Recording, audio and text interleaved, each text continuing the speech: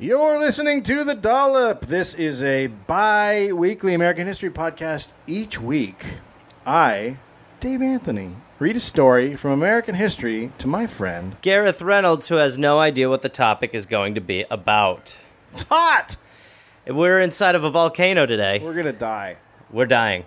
God, you want to hit a dude? I'll do one bottle. People say this is funny? Not Gary Gareth. Dave, okay. Someone or something is tickling people. Is it for fun? And this is not going to become the Tickling Podcast. Okay.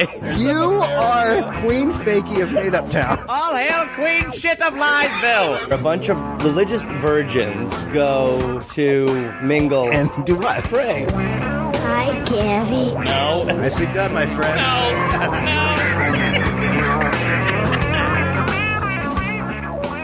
First of all, this podcast is brought to you by our sponsors on Patreon. I want to thank each and every one of you. You guys are awesome. Thank you so much. We should also explain a fan's running if people Yeah, so if people hear don't. something in the background, we don't give a shit. We're so It's really fucking hot. It's really hot. Los Angeles is on fire, Yeah. and we need a fan Yep. because fire is coming from the sky. Yeah.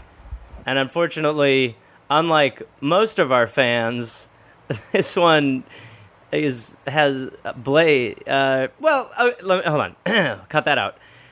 Yeah, Dave, but I think the difference here is that this van oscillates, unlike a lot of our lists.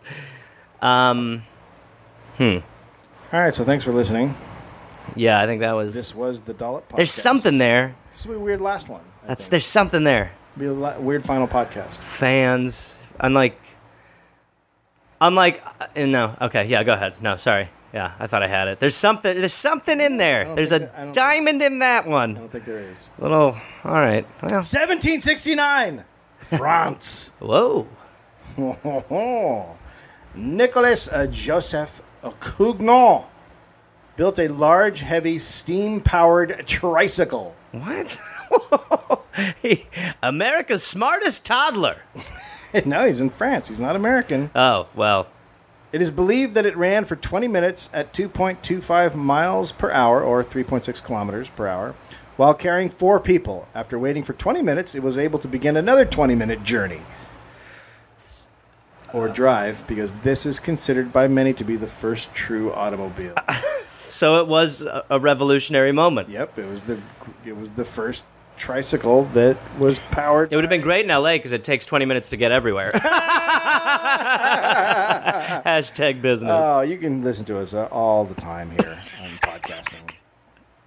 Others then got to work building their own versions of the automobile. Steam buses were running in Paris around 1800. American inventor Oliver Evans was the first to operate a powered road vehicle in the U.S. in 1805. Okay.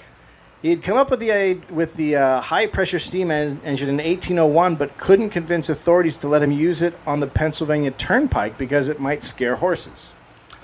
That's so amazing that the turnpike was horses. Merging horses, excuse me. Signal, you asshole. Signal. If you use your arm to let me know which way you're My going. good man, I could barely see a horse. It came up behind me and then just bumped into me. Honey, quit switching lanes. We're in traffic. It's just going to be as bad as in this one. Now be quiet, darling. This one seems, damn it, I shouldn't have switched. Then in 1805, he finished a steam engine scow, which he named the Oructor Amphibolus. It was 30 feet long and 12 feet wide. Wow. It's What? A big fucking, So it's a big car. he put that'll really scare the horses. yeah. Oh fuck yeah. Yeah. He put wheels on it. It ran on land and water. Wow. This was the first powered road vehicle in the U.S. He drove it through the streets of Philadelphia. Well, I imagine the streets he could fit it on. Yes, and I'm sure they Smaller. tossed batteries or whatever they had at this time at him. Without a doubt. Yeah. We'll just cow shit. Booed him, yeah. Others were also creating... Take your wide train and stick it up your ass! Fucking big car. Fuck you. Why am I from Boston? Throw some double D poop at him. I'm visiting here. Or regular D. I'm thinking of boobs. Huh? What?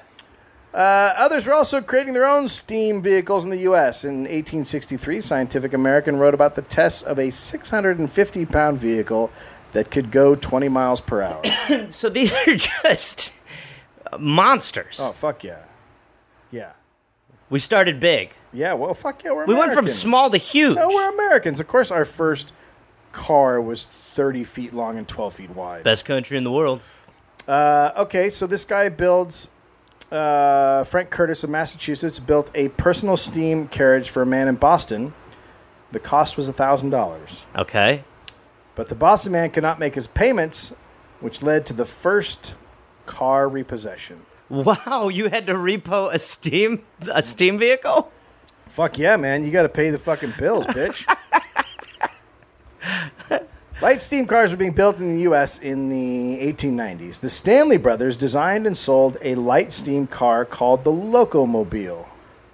Okay. So, well, in today's terms, I feel like you would find that in Long Beach. Correct. But this Back then, it was the combination of locomotive and automobile. right. But now they'd be like, "Watch out for the fucking Dodgers this year, bro." What's up, your Locomobile? There's so many locomobiles at the park near where I live. Yeah, the kinds Sundays. that raise and raise. I up and got down. caught in a traffic jam that was based on that. Yeah, just Where they like just the all shocks pull of in the there and car. they just- Yeah, and I was. Yeah.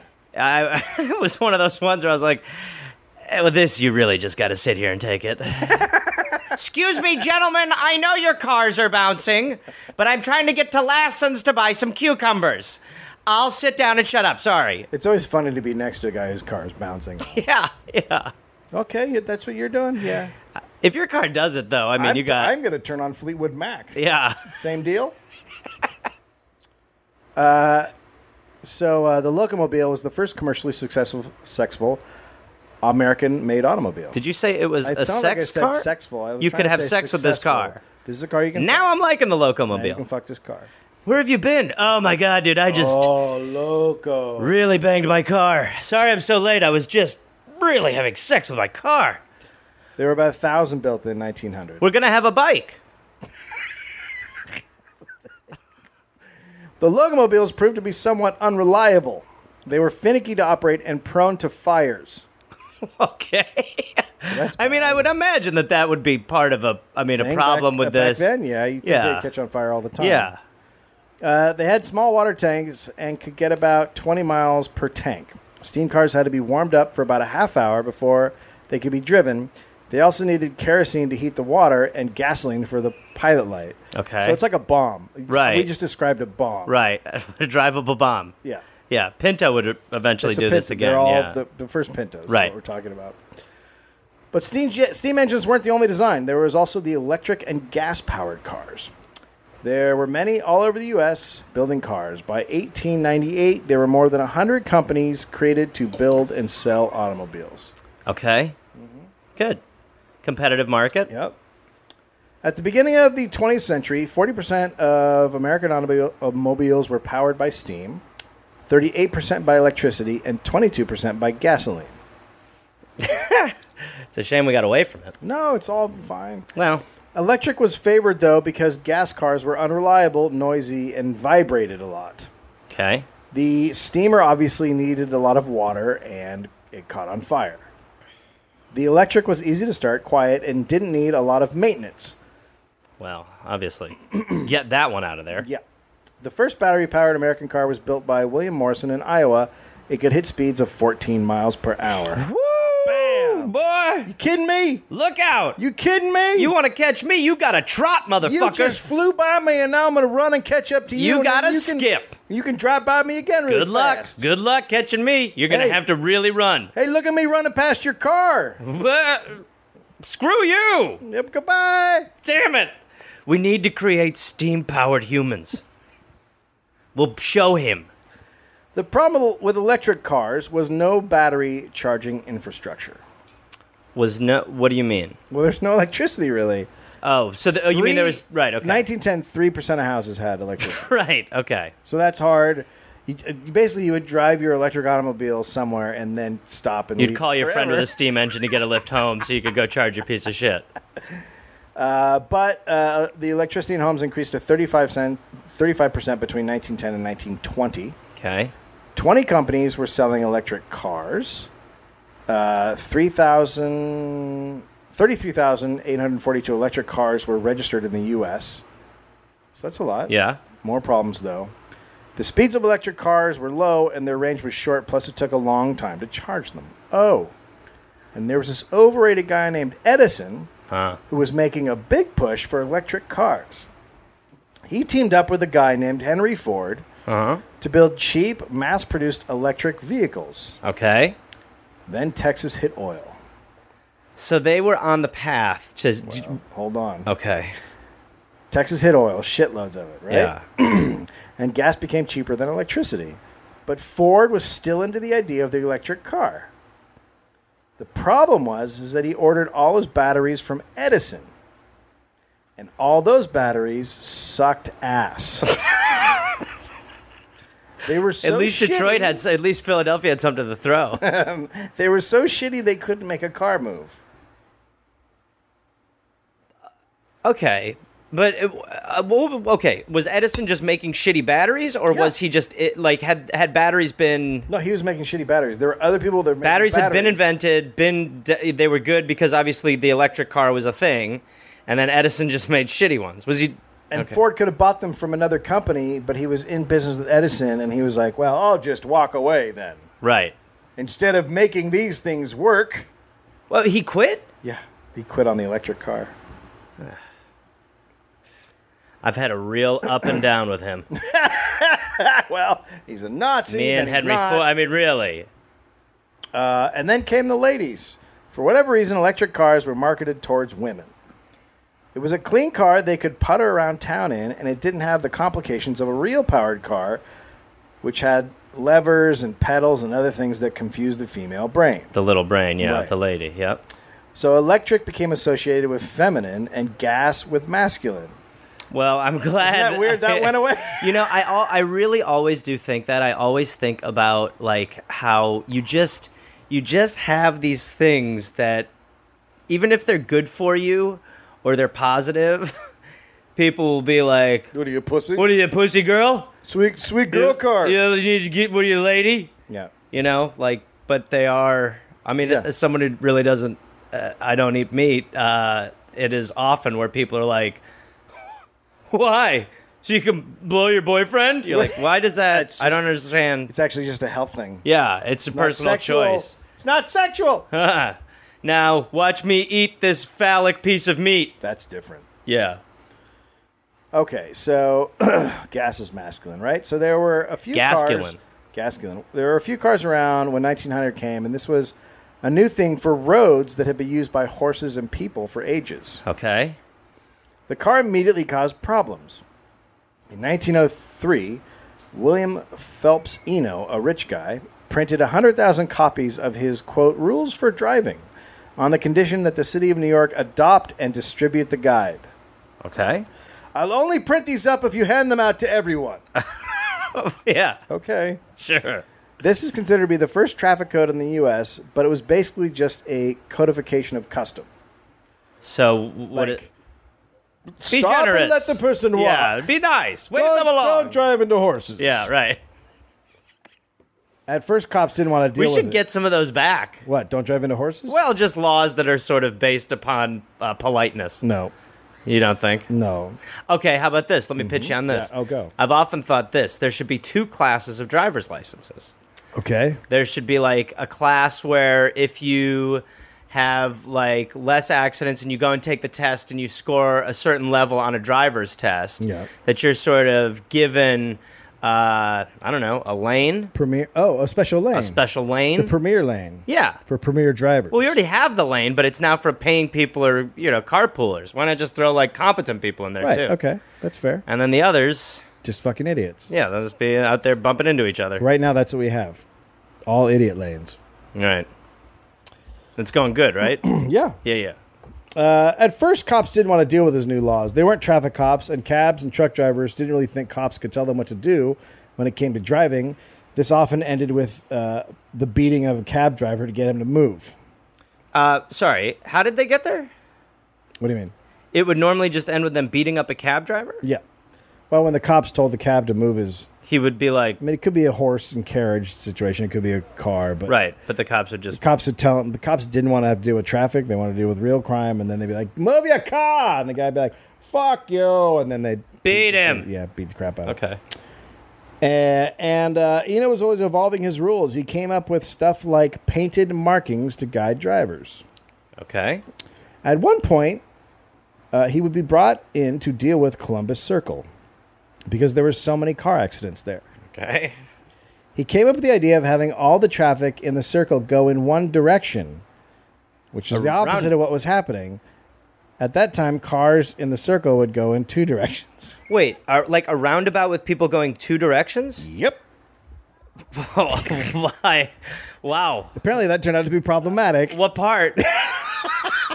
Wow, that is. I would pay if I could travel back in time. This is my first destination. This is your Columbus number one? Circle when the traffic is going in opposite directions. Wow. That's the best thing that could ever happen. And they were getting into accidents Can because you believe of this. that? I don't see how. They're making a left. Yeah, I'm just trying to even think of how you get out of it. Like How there would do be you times get out when of you'd be it? on like lap 80, be like, "Damn it!" I'm never getting out Ah! of here. Yeah. Fucking crazy. Okay. But that came much later. For now, cars were just getting started. Dave. These new machines on the road were a problem. At the turn of the century, streets were shared by horse-drawn vehicles, bicycles, and pushcarts. Single-horse wagons made deliveries of ice, milk, and goods to every kind of resident. And then there were the pedestrians. Up until now, pedestrians ruled the street. Quote, the streets were absolutely black with people. Okay. People would just walk across the street or down the center of the road wherever they pleased. They would stop to buy food from a cart vendor in the middle of the road. They'd stop and talk to friends wherever they wanted. They had no need to worry about anything. When you say it was black with people, I think they mostly wore black colors. everybody wore black I colors. don't think they only let black people on the street. Okay. It's Black People Street Day. I mean, yeah, I was going to say, that's counter to a lot of things I've learned on this podcast. They only let black Whatever people you on would the like to do, black people and whites, stay out of here, Get on the sidewalk. you savages. Quote, they'd stride right into the street, casting little more than a glance around them, anywhere and at any angle. Boys, 10, 12, or 14, would be selling newspapers in the street, delivering telegrams and running errands. There were also no playgrounds. Back then, the street was considered the best place for children to play. What? What? What do you mean? They Even in a time of horses and carriages, how does that make sense? I think the horses and carriages were moving so slow, the kids could get out of the way. But like a playground in the street? There wasn't a playground in the street. It was just a street, and that's where you'd play. That's You'd go where all play meet in the up and street? play stickball or whatever. Game you played. on! One of those? Game on. Exactly right. That's exactly what it was. Wow. Game on. They should be careful. I felt like I was just transported back in time. Listen, I'm very good. You know I've always had an eye to history. It wasn't just people. There were also tons of horses. Between 150,000 and 175,000 in New York. Chicago had 83,000, Detroit 12,000, Columbus 5,000, which meant manure was everywhere. There were also pigs, sheep, and cattle in the street. Pigs regularly roamed the New York City streets in herds. See, okay, now I'm hearing about this, and to me, I like that time better. A time when I could walk around the streets and just see pigs. tons of pigs? Yeah, way better. Did you see the pig that came out of the ocean in Poland and started attacking people? Not all pigs are great, man. A pig came out of the ocean and attacked people? Look, I've seen the video. It was clearly an ocean pig, and it clearly started attacking people when it got out. I'm team pig still. Okay, all right. You see the video, and then you come back to me. I'm into it. With cars appearing in the 1890s, they had to be a bit careful, but for the most part, cars were so rare it wasn't much of a concern. In 1896, the first gas-powered vehicle was driven on the streets of Detroit. It was moving as fast as 20 miles per hour. Newspapers at the time said it was, quote, tearing along the street at a lively rate, dodging people and teams of horses. Dodging people 20 miles an hour. Yeah. Think of how much time. I mean, think of that now. You'd be like, oh, we should move soon. Yeah, right? Yeah. Plenty of Then they time. were like, ah! They'd never seen anything like it. Yeah, it's a steam demon. We're all going to die! In 1900... Save the pigs! Save all the piggies! Just imagine right into a herd of pigs.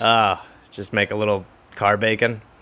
By 1900, there were more, but the cars were handmade, and they were all owned by the rich.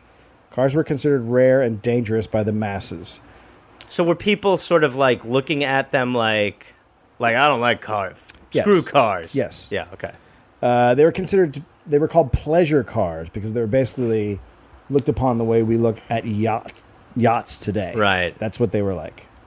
Just a fancy, unnecessary. a fancy pants' way of rubbing our faces You in had it. money. Totally. That's exactly what it was. God, I can't wait to be one of them. In 1902, the number one selling car was Oldsmobile. 2,750 were sold. Okay. Between 1904 and 1908, there were 241 auto manufacturing companies in the U.S. One was the Ford Motor Company, which kicked off in June 1903. Ford built 8 different types of cars before he came up with the Model T in 1908. Okay. It was gas, not a not moving electric car. Thanks, Edison. Everything changed with the Model T. Being affordable, the middle class could buy one with ease, and they were fast, hitting up to 45 miles per hour. Okay. Most of the cars were sold in cities, which is where most of the people were walking around on the streets. Okay. What? Well, I just think we're setting up for some bad stuff. What do you mean? Why? Feels like some vehicular manslaughter might be starting. We might be inventing vehicular manslaughter. In 1908 in Detroit, just 2 months in the summer, 31 people were killed in car crashes. Jeez. Many others were injured, but those statistics were not kept. Now, is that more pedestrians getting hit, or is that just deaths in vehicles and pedestrians Mostly getting hit? pedestrians. That's the right answer. Since cars were new, there were no stop signs, no traffic lights, no traffic cops, no lanes, no street lights, no brake lights, and no speed limits. But if we can, why were the people dying? We'll get to that. No. Oh, I see. Well, it's cars. Well, it's because there were no stop signs. Very hot. Yeah. Drivers did not have to get licenses, and there were no driver education courses. You were taught to drive by the car salesman, Wow. or sometimes organizations like the YMCA. Weird. Car salesman, way better. Yeah. People didn't quite understand the concept of speeding and turning. What was the car salesman teaching? Cars were constantly skidding across the road or doing what was called turned turtle, which meant they flipped over. I could picture it right away. Suzuki actually made a company that did that. Detroit Free Press, quote, an automobile containing a bridal couple, several wedding guests, 3 children, and many bottles of liquor rounded the corner of LaBelle Avenue onto Woodward Sunday evening and turned turtle going 40 miles per hour. Turned turtle. 10 were hurt. What about the liquor? It's fine. Thank God. Come on, move out of the way! Move out of the way! Can we just save some of this liquor? Save the booze. Can you just talk about how many people are in the car? Come on here, you quick, get your mouth on the liquor. Blow into it. Drink it. Come on, drink it up. I was married once. Huh? Huh? We're all married. Yeah, I was married once. Hi. Yep. I'm about the couple. I like. Oh, she's red. Oh, a kid. All right, so driving and drinking totally legal.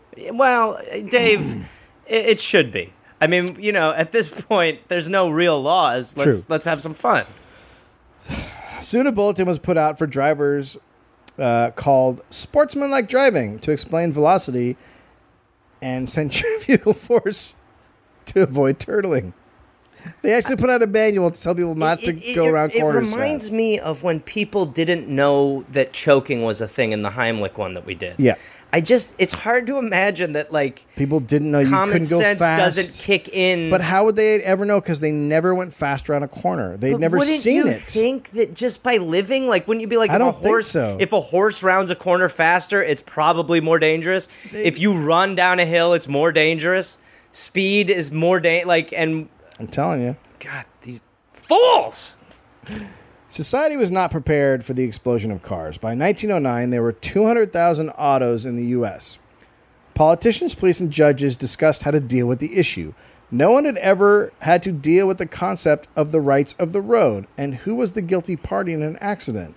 Should the pedestrian have gotten out of the way of the car before being hit? Was it the driver's fault? Things turned quickly against the car. Public opinion was always that it was the driver of the car. Most saw the automobile as evil. There were editorials and court arguments made. The Georgia Court of Appeals wrote in a judgment, quote, automobiles are to be classed as ferocious animals, and the law relating to the duty of owners of such animals is to be applied. However, they are not to be classed with bad dogs, vicious bulls, and evil-disposed mules, and the like. It's good to clarify, though, that it's not going to be, the car won't be treated like a mule. Right. That's good. That makes sense. But it is a ferocious animal. Right. Yes, it is a ferocious animal. In many ways. Except when you can turn it off. You turn it off. Right. Turn it off. And have total control of it. Right. Right.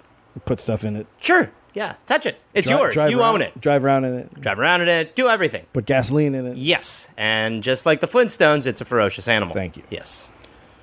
But there was another smaller group of people who saw the automobile that it would lead to a better life. Popular journals like Harper's Weekly and Scientific American published articles extolling the automobile and talking shit about the horse. Wow. Yeah. They were stepping in it, if you don't mind me saying so. Talking manure. Some said the horse was unprofitable, too costly to buy, and to keep.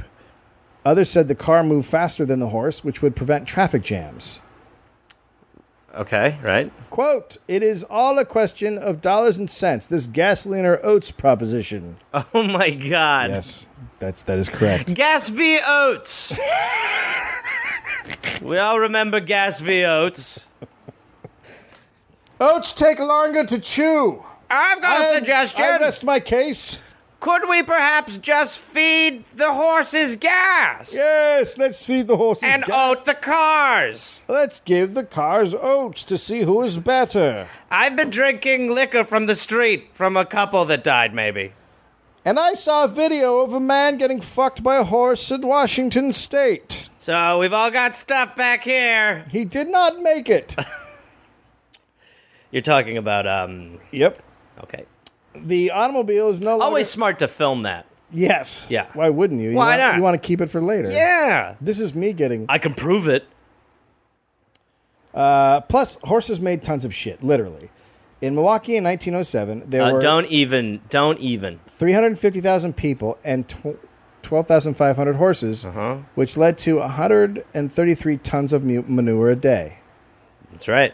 Yeah, that's exactly your people. That explains you. Then we molded it into a human, put a suit on it, and ran it for governor. In Rochester, New York, there were horses that produced enough manure in a year to make a pile 175 feet high, covering an acre of ground. Well, I think I speak for everyone when I say let's get to work. On shit acre. We could make a show called Brown Acres. I don't know why the health officials in the city decided to measure it that way, but that's what they did. Are there any questions after our statement? Yeah. Can we have another unit of measurement besides a mountain? Absolutely. Shit? Absolutely. It could fill 15 pools that were really big. I think I'm just saying, can we have like I heard that there's 133 tons of manure a day in Milwaukee. Can we have something like that? Yes. Okay. Yes. That would be enough that if we had a glass that went to heaven, we could fill it with the equine poo. Yep. Are there any questions now that that's cleared up How for did sure? you get the job? It's a funny story, actually. My aunt, you'll like this, my Aunt Carol died. Did she? Okay. Yeah, so she's dead. Of course, horses died. Of horse courses? City horses had a very short average lifespan. 2 years. What? Yep. Worked to the bone. Ugh, that's terrible. And because the roads were paved or cobbled, horses would often fall. If a leg was broken, they would be shot in the street and just left there. Well, I could see that being a traffic issue. That's kind of their smog alert, right? we got a horse down on 3rd Avenue. I'm looking down on 3rd Avenue right now. We got a horse down. Oh, and they shot him in the dome. He's down, ladies and gentlemen. If I were you, I'd get in the left lane right now. Get in the left lane. You're going to be wanting to avoid that. Or take 2nd Avenue. Also, everything down on 6th Avenue is finally cleaned up. But again, remember, we have a horse down, and he's really bleeding out, gang. Bob, So this Bob, might be I a need to minute. cut in here. Yeah, go for it. We have a herd of pigs coming up at Houston Street. All right, guys. Coming up Houston. All right, guys. As you know, around 4:35, the pigs really start coming out. So we've got pigs down on Houston. So everyone, keep your eyes peeled. Oh, Spring Street is now a playground. All right, guys. The Spring Street is finally playground, and it looks like people are finally using the roundabout to go in different directions again. All hell is breaking loose. Might be time to just jog. Jog. What a strange... From cars to jogging. What a strange... Or horses to... I'm going to go to sleep. Huh? Others made the crazy argument that having dead horses and shit everywhere was a health problem. Who? And that Who are these people? And that cars would alleviate that. Horses were blamed for cholera, typhoid fever, dysentery, and infant diarrhea due to all the flies they attract. Okay, first of all, I could take the time to knock down why each one of those is okay, but I won't. Also, infant diarrhea is where you shit infants. Oh, now that I see is problematic for Yeah, overpopulation. It's not great. How's your hangover? I got 9 kids. I got 9 of them. I don't know what I'm going to do. I'm not drinking again. That burrito did not agree with me. I have quintuplets. So, I don't know what to tell anybody. Oh, boy, I just made a 2-year-old. Oh, God. I'm going to go number 2-year-old. An insurance company had done a study in the 1890s and concluded people living near and working in stables had higher rates of infectious diseases. The, quote, queen of the dung heap was blamed, the fly. Oh, okay. For a minute, I thought there was someone who was like, hello! Hello! Why are you in my realm? Hello! Welcome, one and all, to the gala! The way to eliminate flies was to get rid of the horse. The two sides fought it out in the media and in the courts. Meanwhile, the number of That's pedestrians... such a great, public argument to be, arguing over flies on poo. Yeah. Cars don't make poo flies. Well... That remains to be seen, sir. Sir, I bring to you the queen of dung. Some guy shitting behind his car. See, that one did. That's a baby. I'm sick. Meanwhile, the number of pedestrians and children being hit by cars went up and up and up and up. This was the new type of mass death that had interrupted a basic way of life for many. Most who died lived in cities. People rarely blamed the pedestrian who would just walk out into the road without looking wherever they wanted. Most just blamed the new part of the equation, the car. We've been walking out into the road without looking for generations. What's great is we've almost kind of resorted back to that time with texting now. Oh yeah. So we're almost back to Well, now and Pokemon Go. Oh, yeah. I'm terrified of the roads right now. I've seen people driving around doing it. Yeah, but do you know how gratifying it is to find one? Oh man, I found a squiggly dude the other day. Yeah, see? I mean, that's worth it. That's worth it. Yeah. Excessive speeding was seen as the reason for most accidents. In Detroit, there were no regulations on cars until 1909. Detroit was not like New York, where the wealthy had cars. In Detroit, it was the middle class buying them. The city set a speed limit to match the pace of horse-drawn wagons to deal with the issue.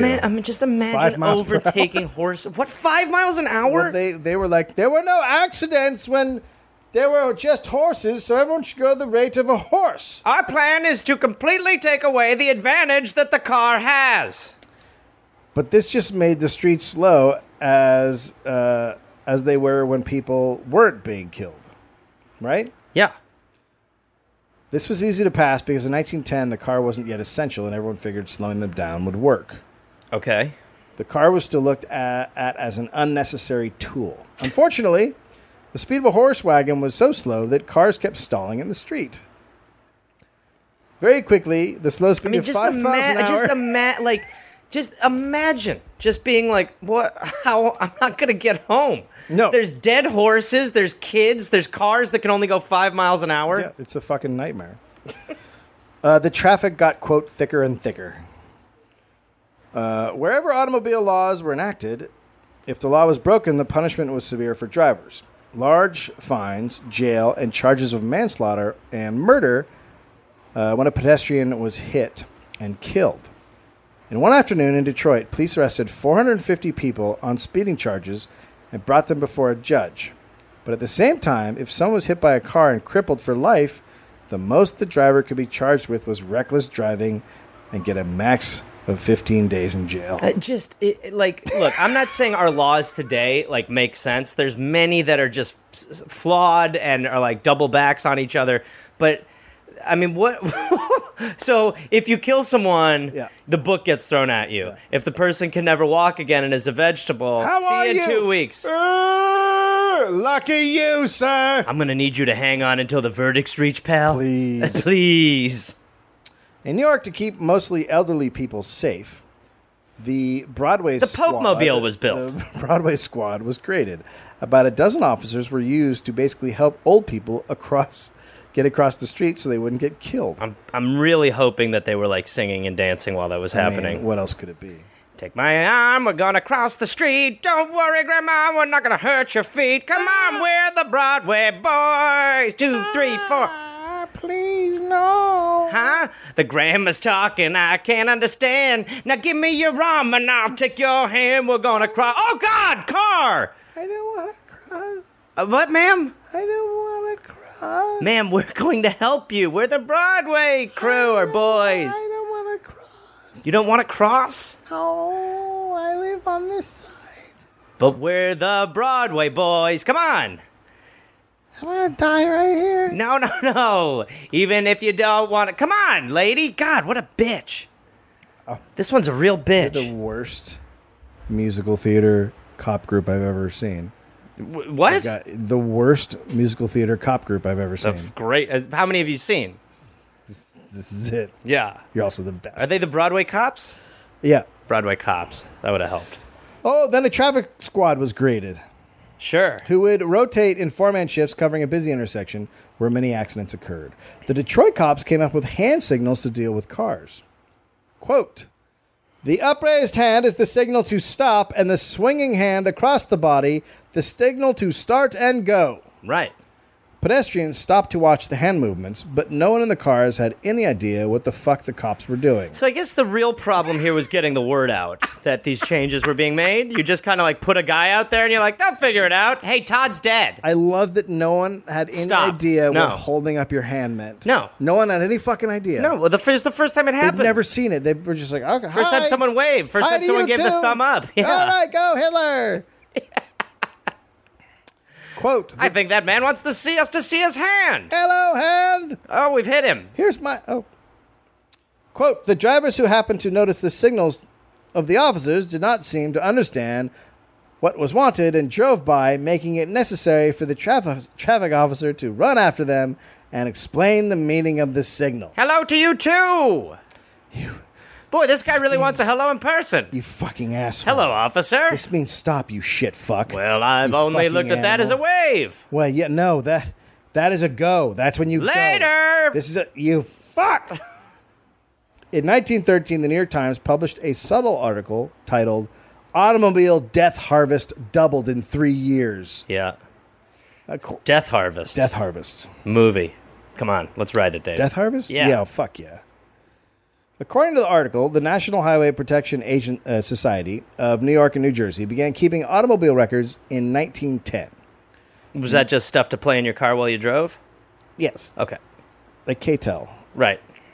95% of deaths were pedestrians being struck down in the street. Sorry. 95% of deaths in car accident deaths were pedestrians being struck down. That's crazy. There was a surge... So what, you're just seeing a person die a day? Oh, I've seen a lot of people. Jeez.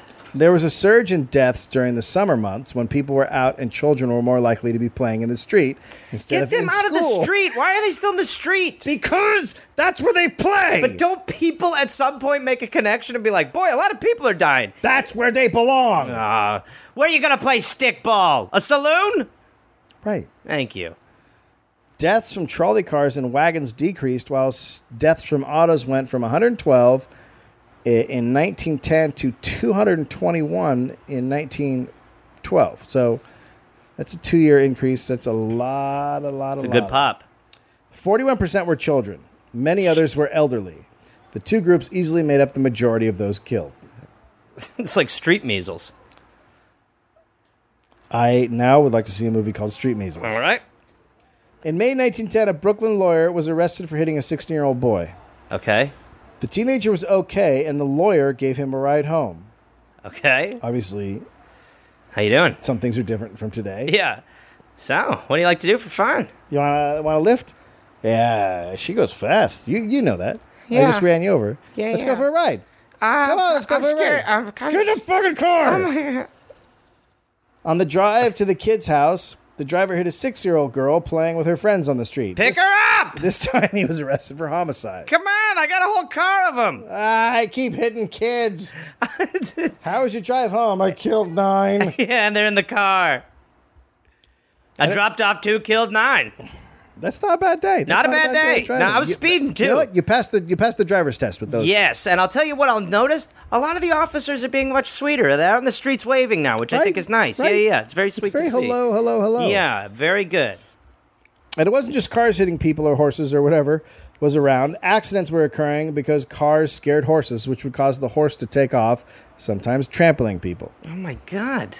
See, it's a fucking nightmare. I mean, we just put a tent over this and you sell tickets. You thought this was going to be easy. Yeah, I really didn't think this transition would be that difficult. The push to build playgrounds was seen as one answer to the deaths. That and making cars drive slower. In New York, many of the drivers were... I love the idea that a guy invented a playground. That's what, yeah. There were no playgrounds before cars. It's just amazing. We'll have your monkey bars, your rings, your slides, all in one. Huh? What I've about been the cars? No. What about the cars? All right, Jesus God. In New York, many drivers were chauffeurs because many wealthy people drove cars. An article in the New York Tribune said there was a rising tide of anger against hired drivers. This is like Uber. Yes. Was this Uber? Sort of. Uber First horse? Uber horse. The article went on to say that driving actually made people want to smash into things and that, quote, some automobile drivers take pleasure in their deadly work. Wow. It's a little bit of propaganda. Yeah. It's pushy. Chauffeurs who stayed at the scene of an accident were considered a rarity. At this point, drivers did not... So, like, it was called the hit and stay, and that was weird. Stay, yeah. What are you doing? Why are you doing this? I want to help. I did something wrong. I like to look at the blood. Okay. Jack, I'll do the talking. Drivers did not have to demonstrate any skills to get a license. They just had to pay $2 to the city. Okay. In 1914, the Cleveland Police Department installed the first permanent red and green traffic control light at the corner of 105th Street and Euclid Avenue. But people just thought it was Christmas and still killed people. The red light faced in just 2 directions, and police controlled the side street traffic. Okay. Nobody thought drivers or pedestrians would obey the signal without a cop there. And it was a total shit show. Oh, God. The first permanent light worked so poorly that drivers would just drive through it unless a cop was standing there staring at them, which entirely defeated the purpose of having a traffic light. That's great. So it would stop and they'd be like, how long am I supposed to wait for this goddamn thing? Later. In 1914, Detroit Police Sergeant Harry Jackson cut the corners off of a square sign to create an easily recognized octagonal shape for the first red stop sign. All right. Not everyone liked it. Neighborhood groups often fought against the installation of stop signs.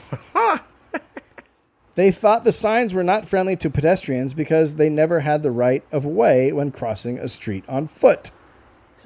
So this now is giving pedestrians the right of way, essentially. They're saying it doesn't give them the right of way. They're doesn't. saying that because of that, cars always have the right of way now. It kind of is like that in England when I was driving there. Like a crosswalk is not like you like wait. Yeah. You like wait for them to go by in some places. Yeah, I think that's what they're saying was happening. Okay. One study concluded that while 90% of drivers obeyed traffic lights, only 41% stopped at stop signs. Wow. Drivers are just We're not into stop terrific. signs. We are terrific. Fuck that. Being America, an Illinois court briefly ruled that stop signs were illegal because they violated the rights of an individual to stop cross streets. Thank you. That was exactly the sort of thing that led to people being killed. And people are not big fans of kids getting killed. So besides stopping them from playing in the street, they started teaching kids the rules of the road in school in 1915. Okay. 1915. Uh-huh. Yeah. Whatever. You had 1908 was the explosion of cars. So what? 7 years later, they start teaching kids they shouldn't die in the street. Didn't take too long. The game Red Light, Green Light came from an instruction manual taught in schools. Wow. That's some genius branding right there. Yep. By 1916, 1/4 of the entire Detroit police force, 250 cops, were being used to handle traffic. New York became the first city to create a traffic court, and Detroit the second. Others soon followed. The same day that Detroit announced they were creating a traffic court, the 17th person was killed in the first 24 days of May 1920. Wow. 8 of them children. Oh, my God. It wasn't long before the Detroit police admitted they couldn't deal with the car situation. They could not pull more men from the regular beat to deal with the traffic, and there weren't enough traffic cops to deal with all the cars. The city was losing to crazy drivers. And newspapers were drawing attention to the death toll. In 1917, Detroit police officer William Potts added a yellow caution light at intersections to help pedestrians have time to cross and allow cars to fully pass through intersections between light changes. We named holes after him as an homage. A Pot, yes. Yep. Also Pol Pot. Yeah, right. Potts also built the first... And the roast. Yes. Keep going. Potts also built the... yes. Yes. Potts also built the first four-direction light in 1920. He was like a traffic light god. By 1918, Chicago and New York adopted... Was that like... Were people like, hey, there goes Potts. Yeah. There goes Potts. You know, that guy. hey, Potts. Can you I was find- wondering if you weren't busy later, if maybe you wanted to come on by. Yeah. Wait, you want me to bring my light? Are you Potts? Yeah. Hey, how you doing? I guess I never heard your voice was crazy. How you doing, girl? You like yellow lights? Hey. I was going to give you the green light, but now I think I'm going to give you the red. Hey. Okay, don't talk to Potts. How you doing? Run away. You want me to bring a roast? Red light. Mm-hmm. Red light. Yellow. Red light. You ain't seen our laws. In 1918, did I do this? Nope. Chicago and New York started using the lights, and they quickly spread throughout American cities. But cars were still creating chaos. Parking and blocked streets were an issue. Most multi-story commercial buildings did not have parking spaces. And since there were no laws or even etiquette for parking, people would just stop their cars wherever and go inside buildings. We have etiquette now and we're terrible. What was it like when you could just do it wherever? Yeah, I'm stopping here. There's some great video of when China first got like a mass of cars. It's just like that. It's just people stopping wherever. But this is not. This is want. like not in these times. This is like Fairly recent. Yeah, no. I mean they. Well, I was gonna say. I mean, like if you look at traffic in Beijing, it basically is like. You almost have to do what you're talking about originally, which is where you just look for everything and prepare for the worst. Well, when you have a society, then you introduce something like cars. It's fucking chaos. Yeah. Nothing is built for that. It's complex. Yeah. Residential neighborhoods had no garages or driveways, so cars blocked those streets as well. Inconsiderate drivers were nicknamed flivver boobs. Well, I don't think anyone wants to be addressed as that. That should stomp this out immediately. Hey, flivver boob, where you parking? Oh, why? Oh, excuse me. I'm going to go get my fist on. Oh, my, yes, sir. Challenge you to a boxing thing. Flivver boobs? Flivver boobs by the American Automobiles. I believe they held a contest to come up with that name. And that one? Yep. All right. Joyriders also became a new term at this time for people who stole cars and drove around at insane speeds, either abandoning the car or at some point crashing it. Fun. The terms road hogs, speed maniacs, and Sunday drivers all started at this time, appearing regularly in newspapers. Roadhog was probably confusing considering pigs were roaming the streets for a while. Thank you. Maybe that's what they were talking about. Might have been. And then there was the term juggernauts. Mm-hmm. Those were cars that were out of control and drove into a crowd of people waiting for a streetcar. It happened so often they came up with a nickname. Now we just call it elderlies at farmers markets. Oh, fuck. There was another juggernaut today. Hey, I'm just trying to get some navel oranges. So often that they gave it a nickname. That's how often people were driving into crowds of people. Yeah, well, look. I guess it makes sense for how we use it now, too. It's a real juggernaut. What do you mean? I just can't fathom how a person was killing a group of people often. Well, it's just... It's a real juggernaut. It's the law of the land. Sure. From the Detroit Free Press, 1919, quote, screaming pedestrians were scattered like nine pins. Some were bowled over and tossed against storefronts by the juggernaut. The passenger, evidently frightened by the cries of the crowd, leapt from his seat, running swiftly, disappeared into the darkness. Smart. Just the passenger? Yeah, just the passenger. Okay. Driver stuck around? I think so. Okay. Then I support the move. And he was like, I got a strike! Yeah. The pin boys come out.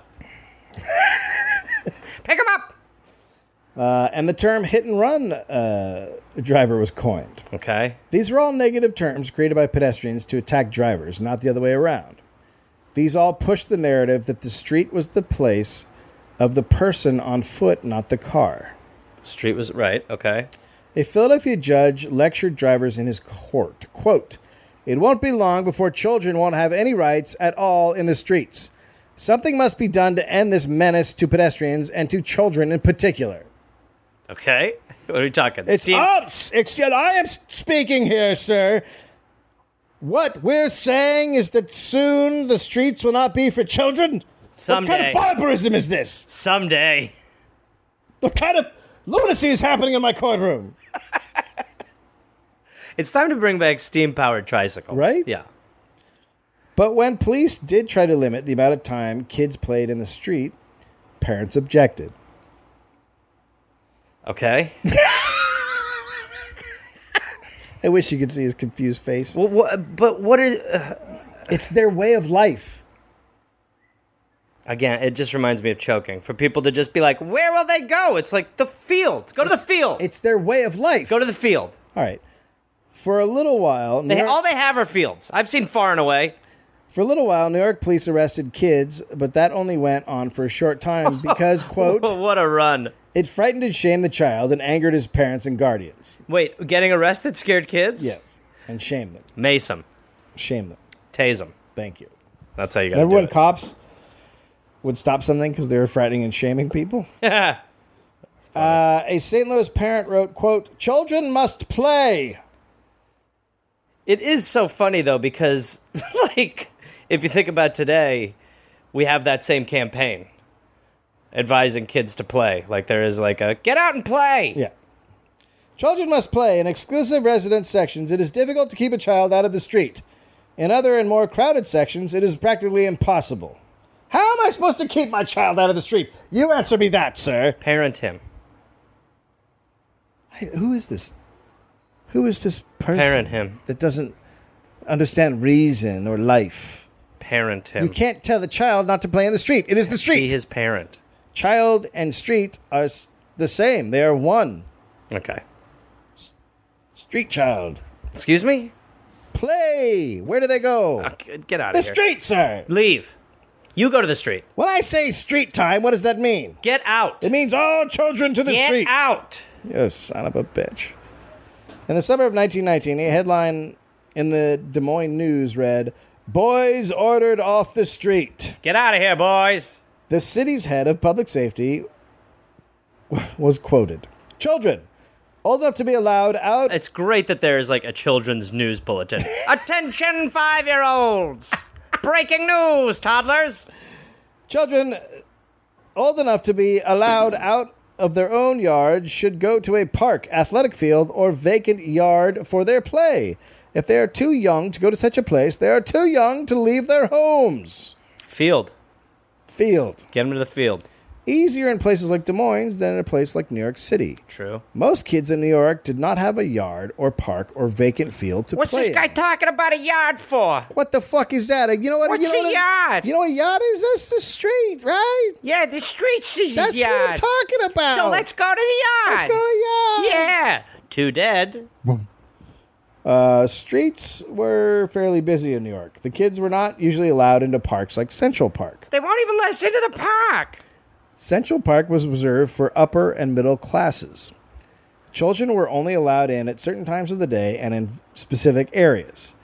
And the park's large police force made sure that unescorted children and other undesirables, by which I mean poor people, shall I say, were discouraged from entering the park. Which is why there was that big rise of millionaire kids at this era. That's what I'm talking right, about. just to get in there. Just wanted to get into the park. Yeah. So, Safety First campaigns began. They instructed kids in school the perils of playing in the middle of the street. I can't believe how much explanation it is taking for people to grasp that this is severely dangerous. And there are fields. Not in New York. There's still parks. There's grass. They couldn't go to those parks. There's grass. Where? There's more grass. There's a lot of grass now, and I'm sure that they've built Back more. then, it was just all covered in fucking pig and horse shit. Like, Well, go play in the shit. And then shanty towns were built. Go to the shanty town. If there was a lot, someone was building something on it to live there. I think I could find a space for these kids to play. I'd love to get a shot. They instructed kids. Okay, so when you go back in time, you go back in time and do that, and I'll go to the circle. No, I want to do other things first. That'll be on my day when I got to get a bunch of chores done. They instructed kids in school the perils of playing in the middle of the street. There were also posters and advertisements to promote safety, saying things like, "Don't play in the street." In 1918, safety advertisement number 17 was released with affirmations that, quote, each child should be taught to remember so they would not get hurt during vacation. First, I must not play in the streets, especially in one frequently used by automobiles and other vehicles. Good. I must not throw stone or other missiles at any vehicle. Missiles? Well, objects of Okay. rock-like things, Sure. cans, whatever. Missiles. It is dangerous, and it is a dangerous and senseless habit. So since that's number 2 on the list, I'm guessing a lot of kids were throwing shit at cars. Yeah, it seems to be the response to not being able to play in the streets. Right. Right now they're mortal enemies. Right. I must not use roller skates or coasters on the street. I must stay on the right side of the street and near the curb while riding a bicycle. Okay. A lot of dying. Yeah, I'm just tons. Neighborhood kids started looking for streets that didn't have much traffic on them. This was so they could live. The streets without much traffic began to be called play streets, and they were officially sanctioned by the city in 1914. Wow. Streets where you would have to give the right of way to playing? Yes. Oh, hopefully they're done with their game soon. The movement to build playgrounds had begun in 1906, but it would be decades before there were playgrounds everywhere. That is a long time for people to get the word on that. A centralized place where they can go play. Well, we just heard about it. What about the street? No, we're not doing the street anymore. I Then don't 40 years know. ago, we made a playground. I don't know. Look, it's flat. No, you idiot, You can no. roll a ball. How do you not know about playgrounds? You can run around. Yes, that is what a playground will You provide. can ride a bicycle. It's just not in the street. You can play tag. Oh, my God. The street seems like it's perfect. Oh, my God.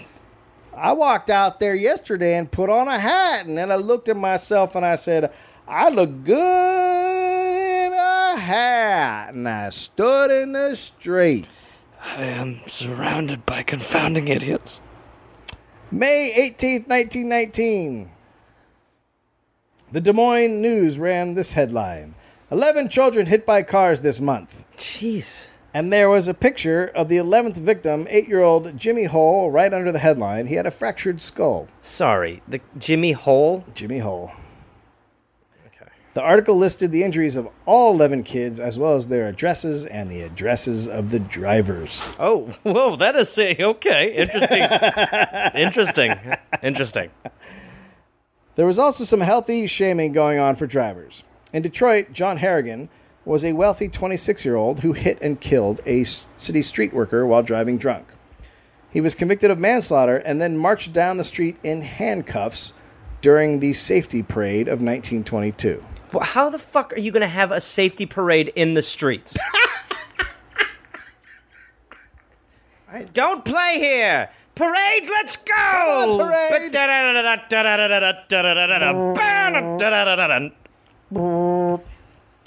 I don't know why there's a boat there. Yeah. Safety parades had started in 1920 and became a way for people to grieve their losses publicly and vent their frustration at the seemingly unstoppable death wave of cars. Was it lost? It was just lost on everyone that they were doing this in the streets? You're very stubborn. It is crazy. It is crazy to have a campaign, just to have a campaign about how the streets aren't safe in the streets. It's insane. Thousands of people would come out to the parade. Thousands. The kids were probably like, how come they gonna play there? Why? That's gonna be fine for us. The parades would include the wrecks of cars being towed. Inside the wreck would be place cards that would say things like, he tried to make 90 miles per hour, or follow this one to the cemetery. Some wrecks would have a mannequin behind the wheel, dressed up like Satan, and bloody corpses as passengers. Well, you know, I mean, I like the artistic expression. Right? Children who Maybe a little much. Children who had been crippled from car accidents would ride in the back of convertibles or open cars, waving to the other kids watching. I'm sure it was fun for them to get in a car. Why is that one waving his foot, Dad? That's his new way of waving, Tim. That's all he's got left. That's all he's got, son. Now shake his foot and say it's nice to meet him.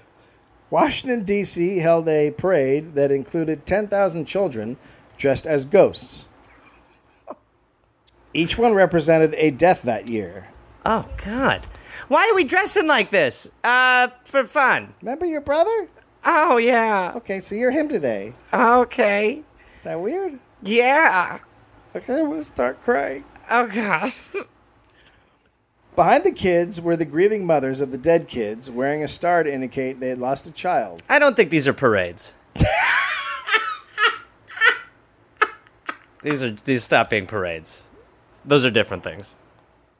These are processions. Half of all kids killed by cars were killed on the blocks where they lived. Okay. Cities held poster contests for safety weeks. When Milwaukee held a Safety Week poster competition, citizens sent in horrific designs of car accident victims. The winner, as picked by a local newspaper, was a drawing of a grief-stricken woman holding the bloody corpse of her child.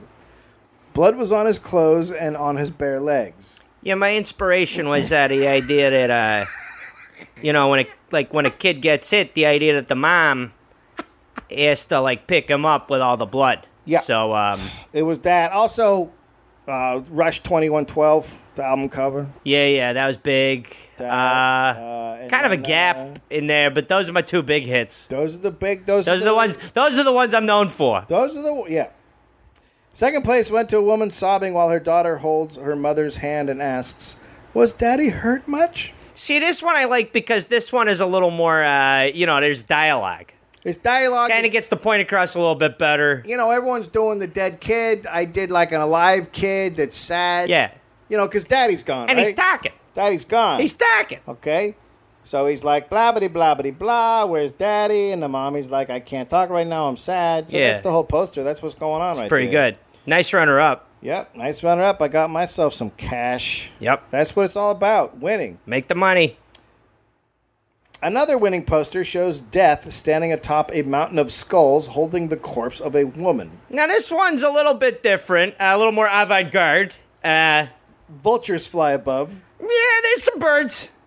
Amid the skulls is a wrecked car. See? That's the tie-in. That's the tie-in. That's how I bring it together. That's the tie-in right there. At first, I was just sitting home. I'm banging my head. I'm like, Jesus Christ, I just got a mountain of skulls, a lady up there. What the fuck? I put some birds in the sky. And then I'm like, this is stupid. This got nothing to do with... This could be like a Black Sabbath cover. Then it came to me fast. Because I looked outside and I saw a car. I was like, And then I was like, all right, a car. Right, I'm doing a car Should be driving through the people's heads. Doing a car thing. Through the heads. Another from Memphis had a man holding up the body of an unconscious girl just hit by a car. He says, "The pity of it." Huh. Different. A little casual. Yeah, a little cash. Hey, this one's dead. Hey, look, she's dead. Hey, this one didn't make it. It's starting to remind me of the ads in the movie Crazy People a little bit. Most safety councils liked the posters of grieving parents holding up the bodies of dead children the most. Yeah, those ones really register. The 1922 Oak Park, Illinois Safety Commission put up 50 posters all around the town that just said, "Don't kill a child." Well, I mean, "Don't tell me what to do," sign. I like also that you might be specifying with cars, when that could just be a rule for society. Yeah, I mean, he could be walking around hitting him with bats. Yeah, I killed it with a bat. What are you talking about? Oh, you mean anytime? I don't want to live in a world where I can't kill kids. Okay, all right. Is this not Oak Park? Why do you think I moved here? Sorry, my bad. Well, I've learned a valuable lesson. They call this the kid-killing city, don't they? No. What? No. Oak Park. Come on and kill a kid. No, you've made that up. No, I'm pretty sure I saw it on a thing somewhere. Sweet God. Like a sign or a brochure? No, you've made it up. Get over here and run over one, is what he used to You've say. even changed the slogan. Hit a boy. That's right? not what just boys? Yeah, it was like, save the girls, hit a boy. You're a murderer. In Detroit, kids getting killed by cars was so common that in 1919 they started ringing the bells in fire stations, churches, schools, and City Hall twice a day in memory of all the people killed by cars. That bell guy was like, my shoulders. It's killing me. Intersections had giant A, B, or C cards to remind people to always be careful. Mm-hmm. Teachers would read the names of kids killed by cars to their classes and describe how they died. Interesting lessons. Can you not read that one? That one's my brother. Read it. Can you This not is how read- we learn. No, but that one's my brother. This is how. That's the name you picked. I know about That's it. the name you picked. I don't want to read this. Come on, now remember your ABCs. Other cities printed what were called murder maps to show the locations of car deaths. And for No Accident Week, posters would be made of young mothers covered in their child's blood while reaching up to heaven.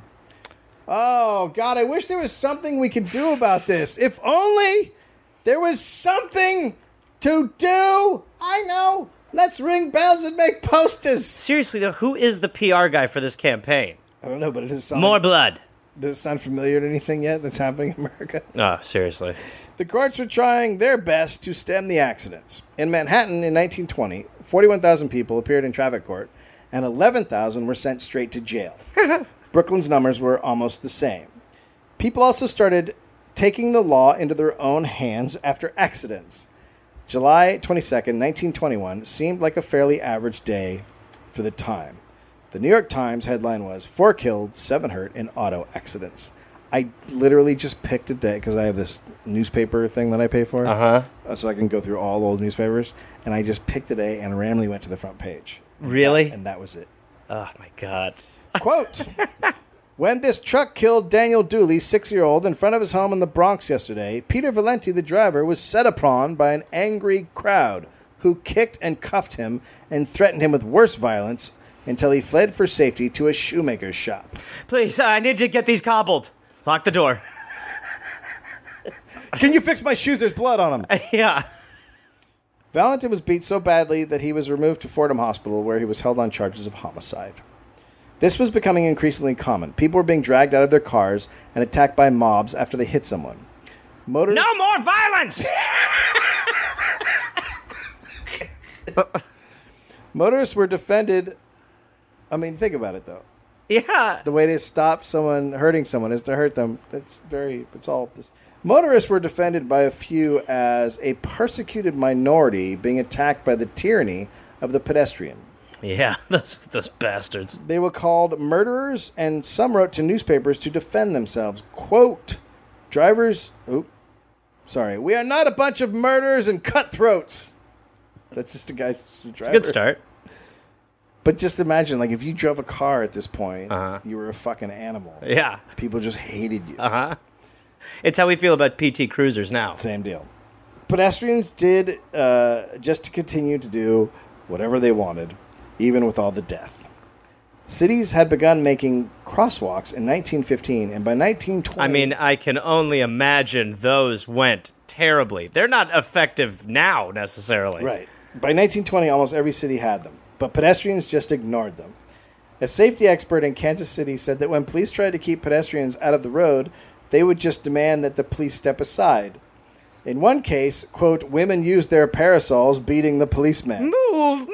The policeman just gave up. I'm crossing. I'm a walk here, not down there. I'm walking here. That is 20 feet away. No! You fucking animal. Beat him! The auto industry became concerned that urban dwellers would never buy a car because of the tide of public opinion. I can't imagine. And when sales dropped suddenly, car makers realized they had to act to deal with what was happening in cities. After steadily rising for years, car sales dropped 12% in 1923.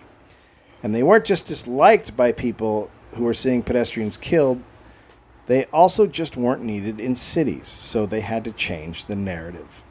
But it wasn't going to be easy. In 1924, the New York Times published an editorial titled, "Nation Roused Against Motor Killings." At this point, editorial cartoons often showed a car driven by the Grim Reaper mowing down innocents, and this one was no different. That's exactly. These really are starting to sound like Megadeth album covers.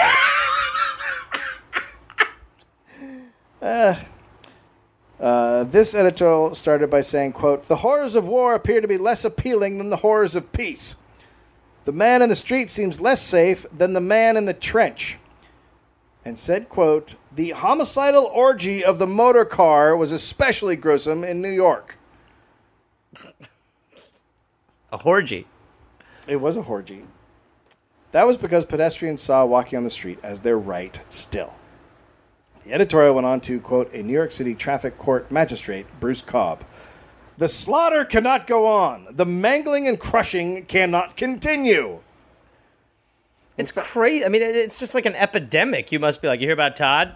Dead. Car? Got him. Yeah, got him. Yeah, that just keeps happening. I don't know what we're going to do. Yep, there's no solution here. Nothing to do.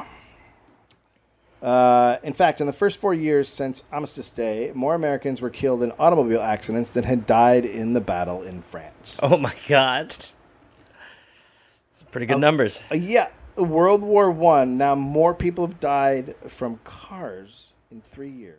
We need to invade cars. Bomb the cars. What, are we just going to sit here and take it? Car on the bluff. The automobile industry had a huge public relations problem. By 1925, auto accidents accounted for 2/3 of the entire death toll in cities with populations over 25,000. That is crazy. That's crazy. I mean, with all the disease and shit back then? Yes. That's This crazy. is pre-penicillin and shit.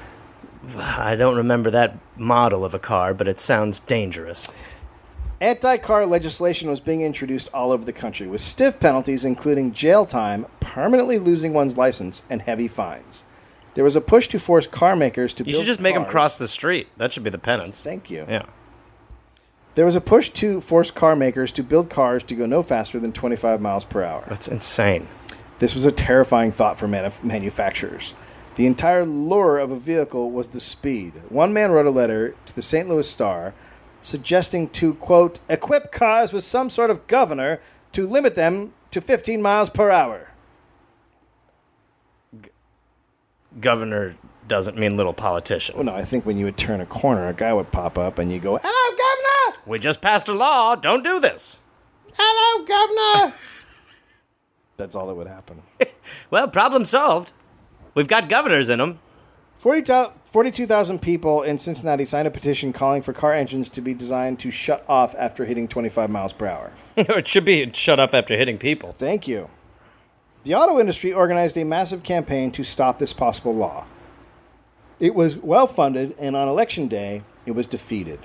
Now the beast was born. The auto industry was going to change the narrative. They had to turn cities from pedestrian havens into places that people thought were for cars. The car lobby, which called itself Motordom, These names. got together and came up with a campaign. It was made up of car makers, rubber companies, the gas industry, car dealers, and auto clubs. The goal of the Auto Coalition was to stop any restrictions being placed on cars, including traffic signals and restriction on parking. Boy, they really just can't get it right. It would be weird if this had any parallels today. Yeah. Any restriction was a violation of what they saw as their right to the road. The goal would be to convince everyone in the country that streets were for cars, not people, and if you were run over, it was your own fault. First weapon, former Ford Motor Company executive James Couzens, a short, cigar-eating Canadian who was... Cigar eating? Well, he chomped on it. Oh, okay. Who was... I'll have a cigar and mustard, please. Yum! I'm out of my fucking mind. Now, let me smoke that hot dog. I'm backwards, baby! He was one of the most hostile executives in the auto industry. He had worked for Ford for years, but quit after a screaming match with him. He fought unions brutally, and now his focus was on pedestrians. Couzens became Detroit's commissioner of street railways and later its mayor. In his positions of power, he insisted that adult pedestrians were just as guilty as drivers of causing accidents. They were just carelessly crossing the street whenever they wanted. They were jaywalking.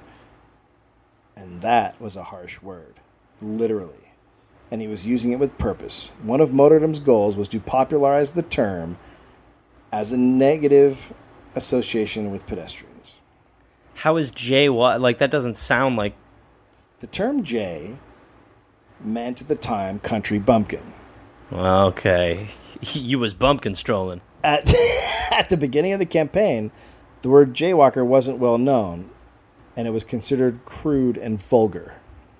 When it had been used in 1915 by New York's police commissioner, the New York Times responded with an editorial criticizing the word as, quote, a truly shocking name and highly appropriate slur.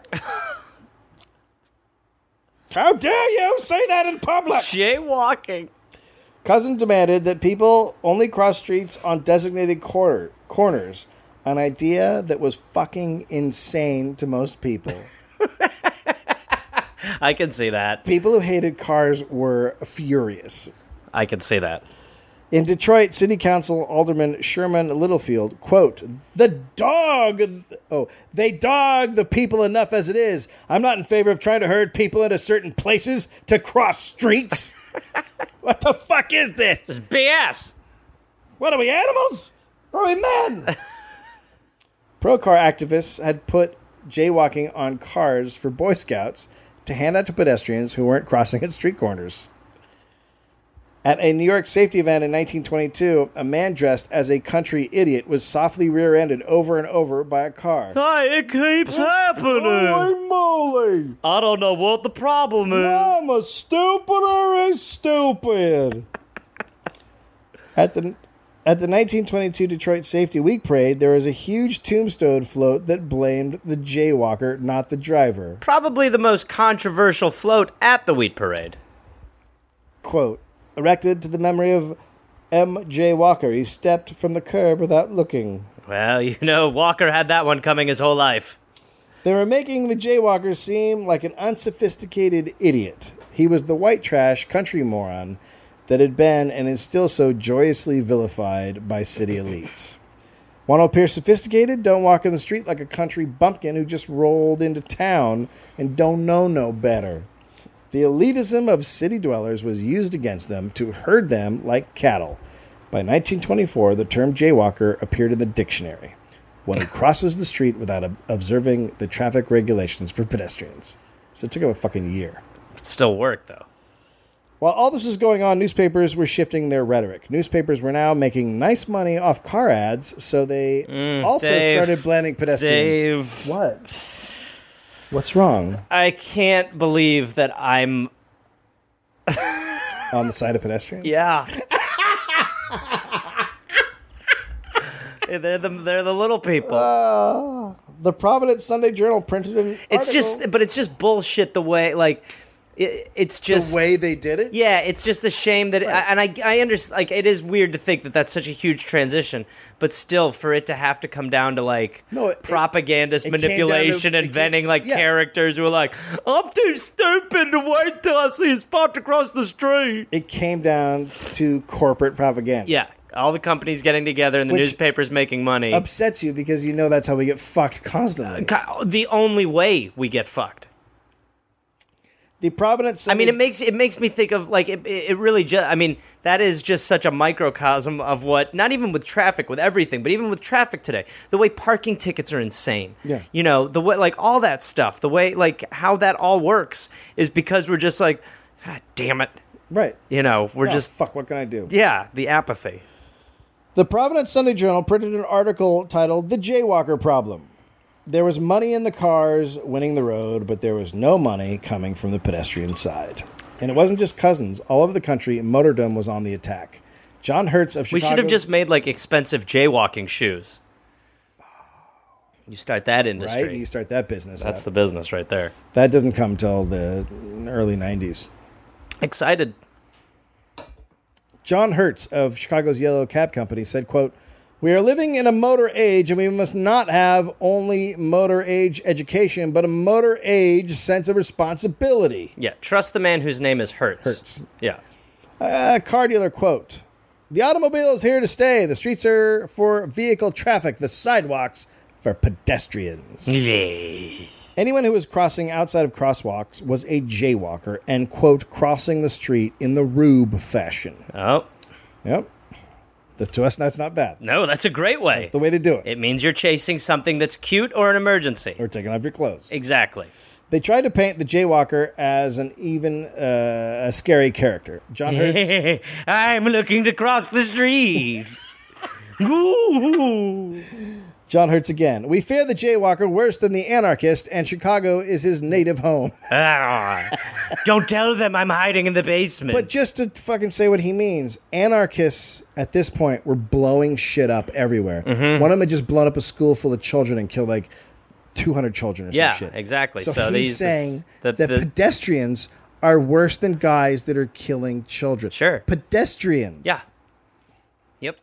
Chicago was the site of a heated battle. The city coroner, Oscar Wolf, responded that accidents were due to speeding cars, and with the mayor, the two started a war on speed to save children. In newspapers, the two sides fought. Notre Dame declared Wolf a derelict of his duty. And these fights were erupting all over the U.S. Leaflets were handed out to pedestrians, and in Syracuse, a Santa Claus was set up at Christmas time with a megaphone where he denounced pedestrians in the street as they walked as jaywalkers. I mean, it is really like that's just low. I think there's a lot of horrible tactics, but the idea that you make Santa get involved in the argument, I'm on the side of cars. Ho, ho, ho. I hope you've been good pedestrians. Ho, ho. In San Francisco, a mock courtroom was created outside. People watched as jaywalkers were lectured on the stupidity of jaywalking. How do you declare not real? Millions of people all over were learning the meaning of the word jaywalker. A lot of pedestrians were not into this new anti-jaywalking bullshit. The war on crossing. A Chicago editor wrote that calling one a jaywalker was wrong, as he was, quote, likely to be a fairly alert frontiersman trusting to his instincts. He's stupid. In St. Louis, a man who wrote to the paper, quote, "We hear the shameful complaint of jaywalkers to console jay drivers. It is the self-conceited individual who thinks people are cattle and run upon them tooting a horn. The street belongs to the people and not to any one class, and we have an equal right. In fact, more right than the automobile." There's always this fucking guy who ruins your side.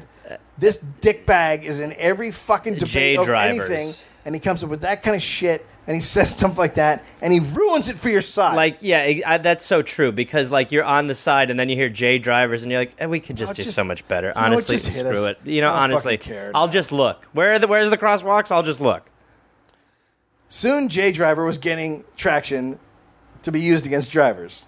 A Washington Post editorial said, quote, "The J Driver is even a greater menace to the public than the J Walker. Slam! Drop the mic." Yeah. See that? Two can play the J labeling game. The label was endorsed by Washington, D.C.'s deputy traffic director. A play was written called The J Driver. But in the end, shockingly, J Driver failed. I can't imagine why. It did not have the support of a wealthy organization like Jaywalker did, and it didn't fit with drivers because they were mostly well off. Right. Well, there you go. Right. They could be called selfish or cold-hearted, but the idiot term J did not fit to drivers of cars. Yeah. because he was more of a sophisticated Yeah, asshole. exactly. Because your J is you're making it a country bumpkin. Right. So now you're like, stupid people are driving. They're like, only the elite drive. You're like, I have a lot of money, so maybe rephrase that. Toot, toot. J-Legionnaires. Goodbye, idiot. Ah, damn it. Or should I say, jidiot? That was good. He's off. That was good. Los Angeles was the city that led the way of pedestrian control. There, police had tried rules that stopped pedestrians from walking on the road and not to cross diagonally, etc. But they were not effective. The city painted crossings and posted signs warning that jaywalking was prohibited. The signs and crossings were ignored. Then, in 1922, Motordom came together to form a commission called the Los Angeles Traffic Commission. They hired Miller McClintock to solve the jaywalking problem. He created a traffic ordinance that he hoped would serve as the model for all cities in the country. It went into effect in January of 1925. There were strict rules for pedestrians that were punished with fines. They had to stay in the crosswalks and follow signs. If there were no signs or crosswalks, they had to hold up their hand to stop cars. That's right, sheeple. Stay within the lines. But he knew these rules wouldn't be enough as long as because they've been ignored everywhere else. Uh-huh. So they came up with an education period where Los Angelinos would be taught of the coming changes. A well-thought-out sales campaign began, led by the Automobile Club of Southern California. Police, the auto club, oil companies distributed flyers. The week before it began, radio was Who blanketed. invented flyers? That guy was That key. guy made so much money! Radio was blanketed. Also, pedestrian tunnels were built under roads for kids to walk home from school. Okay. So now we see those everywhere, and they're not used. Yeah, But right. They're everywhere. Right. I always wondered what the fuck they were for if they never used them. They are good, though. Those are so much better. I don't know why They have they don't those use all them. over England They're again. Yeah, everywhere. they have them all over Europe. Anyway, this helped promote the idea that pedestrians didn't belong on the roads. When the time came to enforce the law, at first, police went with public shaming. This is part of the plan. Here's your ticket. I wrote you one for being a dickhead. So here's the plan. Instead of quietly writing a ticket, they would blow their whistle and yell at jaywalkers. Great. At least 2 men were so upset they started fistfights with the cop and had to be arrested. Whose side are we on here? I mean, that is unbelievable. But most people, when they heard the whistle, jumped back onto the curb. Oh, he's going to mock me. This had the effect of also educating the people who weren't walking. So the people who were Right. standing around watching, it educates everybody. You cross, they shame you. They blow the whistle. Wait And for they the yell curb. no. Yeah. I'm going to stand on the curb. I'll just never cross. By not arresting people, they avoided angering everyone. And they also avoided the courts, where judges often favored pedestrians. Smart. After a few months, they then started arresting jaywalkers, but the time period of education changed everything. From now on, as they rolled this out across the country, they would take into mind the psychology of people. By giving pedestrians the right to wave to stop a car, it gave them a bit of power over the car for the first time. And the Los Angeles Traffic Code of 1925 became the model for the U.S., and the public shaming goes without saying. But in the end, people still continued to do what they wanted, law or no law. Motordom continued its re-education through media. They said that, quote, pedestrians must be educated to know that automobiles have rights. The media was pushed to write about how the driver in an accident should also be seen as the victim. God.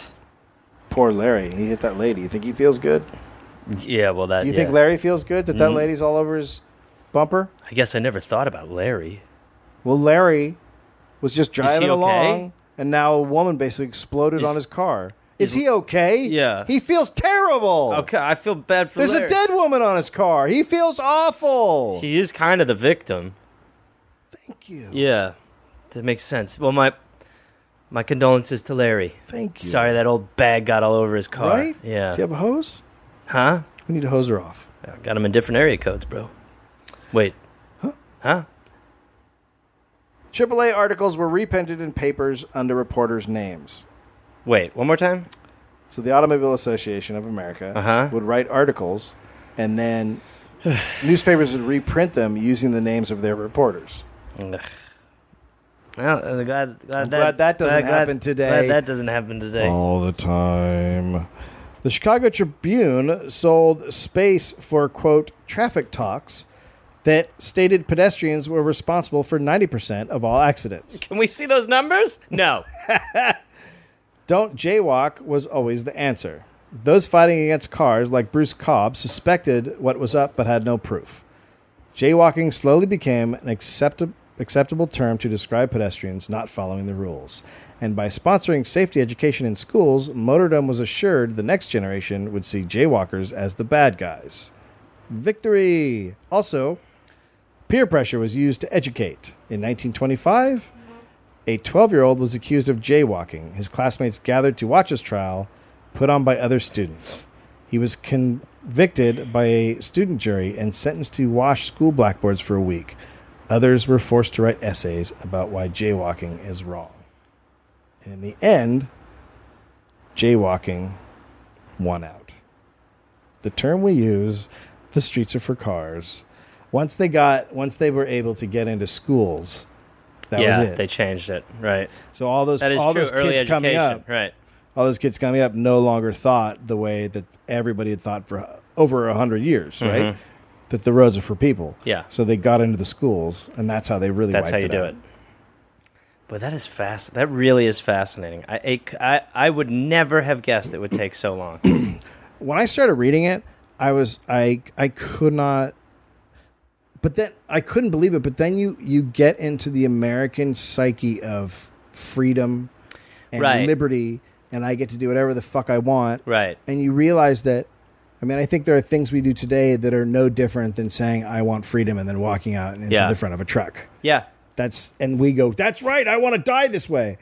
It's so fucking stupid on some levels. On some levels, freedom is fine, but there's shit you do that you just shouldn't have. That's just too much. It's too much. Yeah. I mean, look, yeah. What really bothers me is the idea that it is, again, now it doesn't seem that crazy because everybody has a car for the most part, and we're so dependent on cars.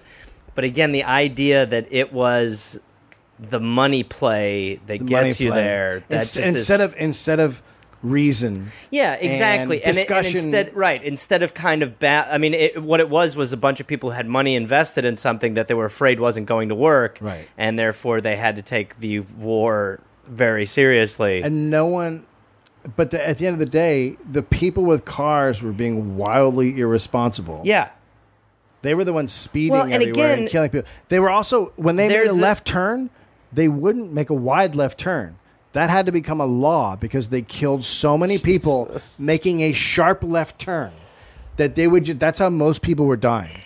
They weren't making a wide left turn, so they had to make a law to make the wide left turn, but people would still make the sharp left turn. It's hard because it is an advance, but you also are like, I don't know. It's frustrating. It's frustrating to even think that now I never knew that and call people, say I jaywalked or whatever. When you cross the street, you're like, hope I don't get caught. The fact that it's ingrained in our heads. And also the fact that the idea that the elite city people didn't want to be called a country fucking rube was used against it. It's just fucking amazing. Crazy. You want to go jaywalk? Well, let's jaywalk. We sign jaywalkers. We sign jaywalkers. Hey there, people listening to The Dollop. This is Gareth. Yes, this same guy. I have a new podcast called We're Here to Help that I'm doing with my friend Jake Johnson. It's basically a call-in advice show where we don't say that we're professionals because we aren't, but we try to help people with problems that are important to them. You can listen to it wherever you listen to podcasts, and it is out right now. So go listen to We're Here to Help with Jake and Gareth. We're Here to Help with Gareth and Jake. I don't remember how we did it, but either way, fun, half hour, comes out Tuesday, August 22nd, and the episodes will be out every Tuesday and Friday. We're here to help. Oh, hey there, everybody. It's Gareth, from this podcast. Listen, I've got some stand-up shows. I'm inviting the Garmy, the Gareth Army, to join me for.